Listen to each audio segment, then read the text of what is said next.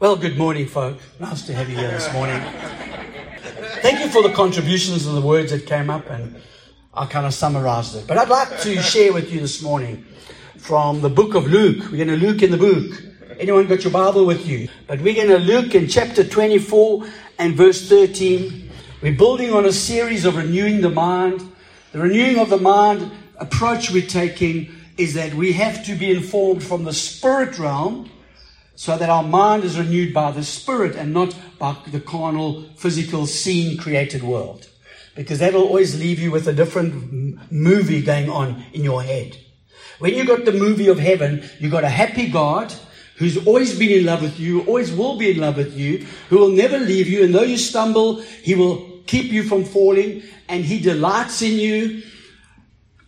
That's the God you serve.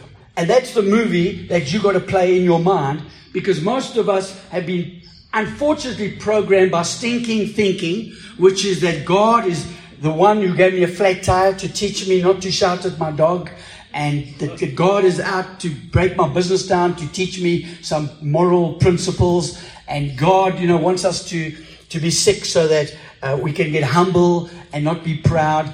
And all this garbage that we were taught, slowly but surely it's being renewed. And the mixture of grace and law covenants that were there in the first place to lead us to a knowledge of the finished work of the cross, we don't live under their control and domination. We review them, we revision them through the finished work, through the life of Jesus, and through His ultimate statement, which was, whoever seen me has seen the Father, and I'm in the Father. And on that day, you're going to know you in me, and I'm in the Father, and the Father is in me. And we're going to know that but for now, the mind is subject to all kinds of influence. It can be informed and find its material for the movie it makes in the natural, or it can find its material to make its movie from the spiritual. So that's all I'm saying by way of introduction. Now in Luke chapter 24, it's post-resurrection, and verse 13 says that two men were going to the village in Emmaus. It was about 7 miles from Jerusalem, and they were talking with each other about everything that had happened. And as they talked and discussed these things, Jesus Himself came up and walked with them. But they did not recognize them. And that's the first thing I want to say. And if our PowerPoint had been working, the first point would be the unrenewed mind is so preoccupied with earthly problems, it misses the heavenly answer right in front of it. Amen. Come on. The carnal mind that's being programmed from what the seen, touch, taste world has so formed our thinking and our perspectives and our concepts that even when Jesus is walking alongside them, they're still talking about the problem. Can you believe you can still be talking about the problem and what has happened, and woe is us, and we thought He was going to be the Savior, and now we've all been abandoned and we're going to just leave Jerusalem and we're going to go to Emmaus because we're just going to go and have a pity party all on our own because this Jesus claimed to be something. He said He'd always be with us, and now something's happened. And they were so preoccupied with what they were thinking that they missed Jesus walking right there. I don't think God supernaturally put like little blinders over their eyes.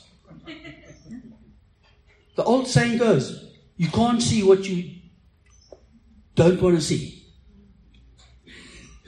And sometimes we're so fixated. I've got a puncture. Oh Lord, my car is broken down, so I've got a puncture. I don't know, but Lord, I'm trusting You. I know You're going to do something about this.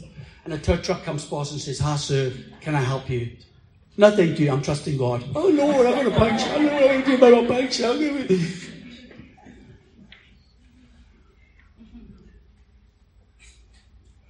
He says to you, what have I put in your hand? What have I given you?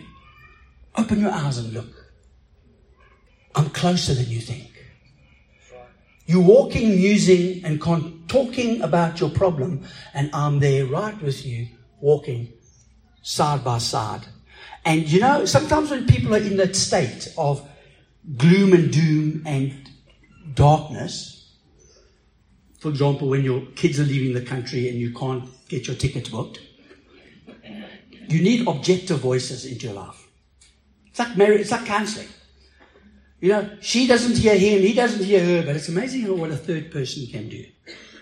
Because they're not directly involved. So Jesus plays counselor now. And what's the best thing a counselor does? Just ask questions. And he does in the next verse. He says, what are you discussing?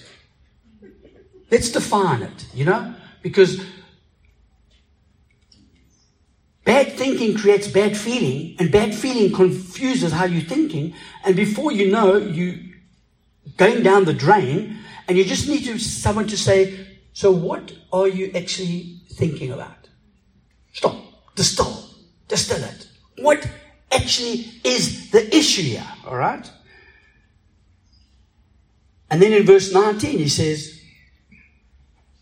they say, obviously you haven't been around because you haven't heard what's been going on in Jerusalem. And then in verse 19, he didn't know what was going on, obviously. Verse 19 he says, what things? You know, sometimes you just got to distill, what are you thinking? What's going on? What's the real issue? Can you stop and articulate it? And when you articulate it, okay, so then the next question comes. They had got into this rut of playing a movie in their minds, which was them all singing, Hosanna, Hosanna is he who comes in the name of the Lord to Jerusalem. He's going to sort the Romans out. He's going to put them in their place. And we Jews will rise up again as a mighty nation.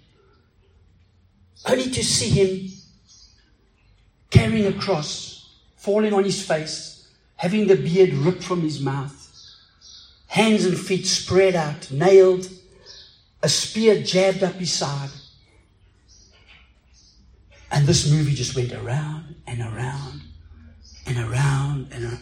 You know, sometimes you get a movie in your head and you don't even know it's playing. It's called rehearsing the curse. That's all counselors get paid for. They earn millions by helping you stop the movie going on in your head and see a different movie. Oh, this is happening, and this politician, oh, and that church, oh, this person, and now we've heard this one's business, and this little movie goes, just starts click, click, click, click, click, click. What mental movie is going on in your mind right now? Because if it's been informed from the seen created, or even the unseen, uncreated, because as we saw last week, that's where this demonic warfare is taking place. That's where the battle is raging, is in the unseen created.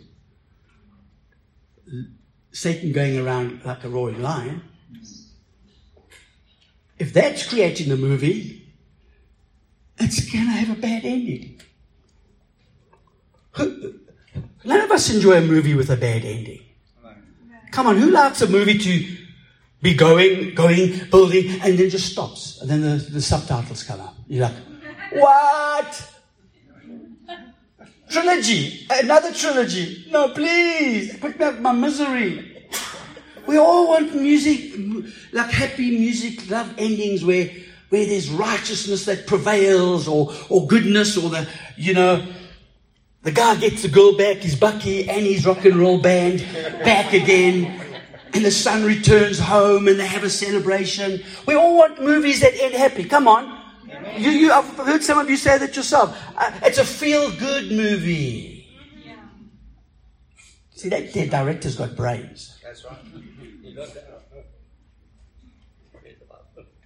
And when we receive our information from how the Father sees us, how the Father looks at us, what Christ has done for us and as us, His dreams about our life to bless us and prosper us, that He knows every hair on our head, that He knows every moment ordained in our lives, that His thoughts to us outnumber the sand on the sea beaches of the world, that His goodness endures forever, that every little valley we go through, He guards us, and He guards us through, and He guards us out. But they got stuck in a valley, and Jesus is just trying to change. Point 2, the unrenewed mind keeps playing the same movies over and over and over repetitively.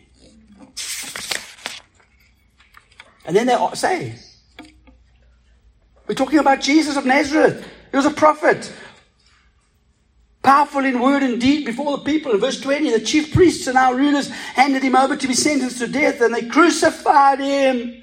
But verse 21, but we had hoped that he was the one to deliver Israel.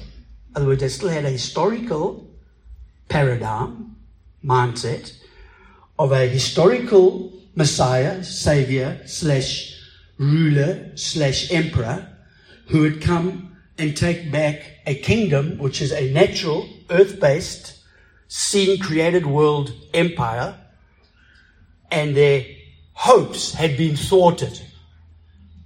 But that's not the kind of hope the Bible talks about. Heard that in the prophetic this morning. There's another kind of hope. You know what our hope is? It's the positive expectation of good. That's right. It's not just wishful thinking. That's right. Well, we thought, we hoped. God have mercy on them. My point there that would have come up is the unrenewed mind is limited to earthly history and fails to see higher purposes. Jesus saw the withered arm. He didn't see here. He wasn't taking his information from the scene-created world. He was taking his information from somewhere else. He didn't see the withered arm. He saw the healed arm. Yeah, that's right. Are you seeing the withered marriage? Or are you seeing the heavenly marriage? Are you seeing the withered body or the heavenly body? Yeah. Are you seeing the withered business, the withered country, the withered church? Or are you seeing something much greater? Like Elijah said, my young man prophet, don't be concerned by those who are against us, because greater are those who are for us. Open your eyes. And he saw angels and chariots of fire all about him, because he opened his eyes and saw. These men were blind because you can't see what you don't want to see. That's right.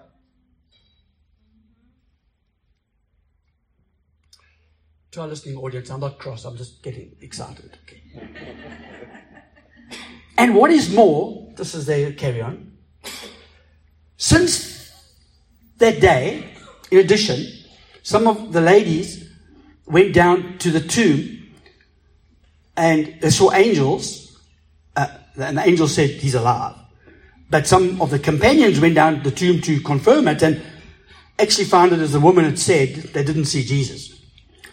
Number 4, the unrenewed mind makes deductions and conclusions and then agrees with them. He's dead. His body's been stolen. We confirmed it. We're out of Jerusalem. We're going to Emmaus. It's a bad ending movie, this, for us. We just want to get out of here. Our hopes have been dashed. And they based their deductions on human sense knowledge of an empty tomb and came to a conclusion. You see, that's how the mind gets unrenewed. Through hearsay. Yeah. Did you know that this one's doing this and this and this? Oh, really? Not, oh, Father, what's going on here? Speak to me. Oh, yes, Lord, I feel that. Let me just pray for them right now. What they're going through must be terrible, painful. No, we look in the natural. And we go, oh, do you know that that one did that and that one, that? So that means equals 2. 1 and 1 equals 2 minus 3 equals 1. 4 to the power of squared. And our logic is flawed most of the time. It's illogical. I've got a whole book called Illogical Fallacies. And one of them is, it's raining, we look outside and the cars are wet. Next Sunday, the doors are closed, but when we open them, the cars are wet. What do we deduce? It was raining. Wrong. Beep. Don't pass go, don't collect. No, someone sprayed a hose pipe. Are you hearing me? Just because something led to something in one situation, you can't take what the conclusion is and say the logical answer is that it must have happened the same way. Just because that tomb was empty did not mean that they had to stop remembering that Jesus had promised he would rise from the dead. But they were so blind to what they couldn't see that he goes on and he says to them in the next verse, how foolish you are and slow to believe all that the prophets have spoken. Did not the Messiah have to suffer these things and enter his glory? Not become the emperor of Israel to beat the Romans up, but glory. Glory, glory. The holiness of God, the communion of God. Enter his glory as a man. There's a man on the right-hand side of the Father. The man Christ Jesus. The perfect man, in whom all of us are included now, who've believed on him. I just love it that it says 27, beginning with Moses and all the prophets, he explains to them. I don't think it was the first time, by the way. 3 years he'd been explaining to them. It's like preaching on grace. Explain it again. And explain, and you have a conversation with someone who says, oh no, the Lord made me sick to teach me something. You explain it again. And, oh, I did this sin, and I just don't know if I did commit that unforgivable sin. And then you've got to explain it again. And then someone comes along and says, oh, my daughter had an accident, but, we had a fight that morning and she's got unforgiveness in her heart. We've got to explain it again. And then, my uncle is going through a divorce and he's alcoholic because his father was a Freemason and he's got generational curses on him. Then we've got to explain it again. Explain it again. Anyway. Amen. Did I tell you he's explaining it again, okay? What the scriptures said concerning himself. Not about Moses, not about Abraham, not about Adam, about himself. That's right. Point number 5 that would have come up on the screen. Renewing the mind begins with hearing and seeing Christ in the scriptures. That's right. Did you get that? Yeah. Too fast. That's good. So renewing the mind begins with hearing and seeing Christ in the scriptures. Hey, wouldn't you have loved to have been in that Bible class? Wouldn't you have loved to have heard Jesus going through from Genesis, the promise, the seed? Wouldn't you have loved to have seen the bloody animal skin slapped on them and the promises that he makes? And then Noah, God, I think lovingly had to cut off the polluted world that was so degraded and so degenerated in their minds. God did them a big favor, like he did to Ananias and Sapphira, by just shelving them until Jesus could come and preach to them the gospel so that they could hear the truth, because they were so far gone. But God's plan for the earth never stopped over there. Jesus then explains Abraham. Would you love to have listened to Abraham about his story about how Abraham met with God, heard God was an uncircumcised Philistine living in the Middle East somewhere, and God says, hey, Abes, pack up, time to move. Abraham says, yes, I'm with you, God. And it was credited to him as right standing, just because he dared to believe. And he wasn't under the law that he had obeyed all the legal things yet, because that only came much later. Abraham messed up big time. He sold his wife, he lied, he cheated, he connived, he did all kinds of things. And God was like, I'm going to bless you, Abraham. And I'm even going to bless those who bless you. We go, what? Jesus explaining, talks about take your son, Isaac, up the mountain. Take wood, take fire. There's going to be a braai up the mountain. Let's go. God never for one moment thought Isaac was going to get killed. But he was looking for faith in a man that would be willing to do what God would use as a key to break into planet Earth. And that was the willingness, for God so loved the world that he gave his only son. In the thicket there's a ram, and the angel says, no, Abraham, put down your sword. Take the ram and offer it to God. Silly man. You're not the heathen nations that kill their children. And the blood was shed. And when John the Baptist saw Jesus coming, he says, behold the Lamb that takes away the sins of the earth. I would have loved to have been at this Bible study, especially when he got to Moses and explaining the sacraments, how they all point to him, how all those feasts point to him. We haven't got time now. All the feasts, how the law spoke about Jesus, and then how the priesthood spoke about the higher priesthood that he would receive, and then the tabernacle, which was a beautiful picture of all the stages Jesus went through as the light of the world, the Lamb of God, fulfilling the law, on the budded Aaron, the high priest, who offered his blood on the mercy seat of heaven, etc., etc. Jesus takes them through all the stuff. So now it's verse 28, it's a bit dark. Jesus has been going on a bit. Sunday morning. They approached the village. And Jesus continued as if he was going. Verse 29. But they urged him strongly, like you this morning. Stay with us, Steve. Don't stop preaching. We don't need lunch today. Stay with us. It's nearly evening and the day is almost over. So he went on and stayed with them.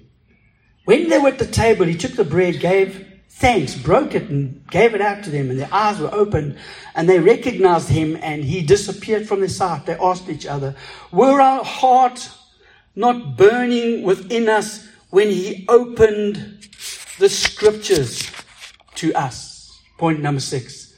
The renewed mind sees beyond the natural breaking of bread to the spiritual fulfillment of the Old Testament types and shadows. You see, my friend, if you believe they saw the holes in his hands, that's cool. You can believe that. I believe something much more significant happened. When he said, take, eat, my body.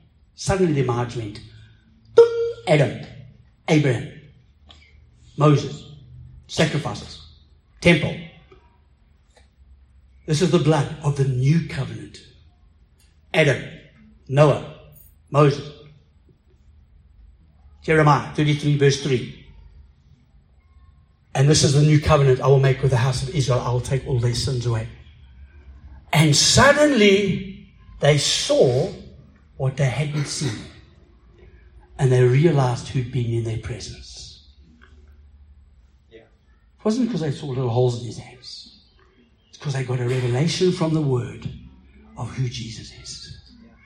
And he did that purposely because every generation that would follow would not have the privilege of seeing, as Thomas did, the holes in his hands. But every generation that followed, outside of the apostles, wouldn't see him face to face, except the Apostle Paul, who came in to the Gentiles. Every one of us have believed on him when we saw him in the scripture. That's right. The Bible is not just a little coloring in book. That's right. It contains the message of the eternal God who never gave up on his dream to have you and me as his sons and daughters, and provided in last Adam the perfect sacrifice to take away the sins of the earth. And they said, our hearts were burning. There was another occasion when Peter preached and they were cut to their hearts. You see, the law will cut your heart because you need to repent. But as a believer, if the scripture's cutting your heart, then you're reading it wrong. The scripture's there to warm your heart. Why? Because you're looking for Jesus. You're looking for what he fulfilled. You're looking for his perfect life. You're looking for the life that is possible only because you are in him. Yeah. And you make him your identity. And you camp in his finished work. And the scripture warms your heart. Now I know the Lord is my shepherd, and I shall not want, because my shepherd's name is Jesus. And there might be a valley I'm going to go through, but his presence, his rod, his word, his Holy Spirit, his love is going to see me through. Even if I stumble, I will not fall. For he's upholding me with his mighty hand. The whole scripture is talking about. Jesus could have just jumped out there on the road, like, hey guys, it's me, I'm back, hi. Jesus.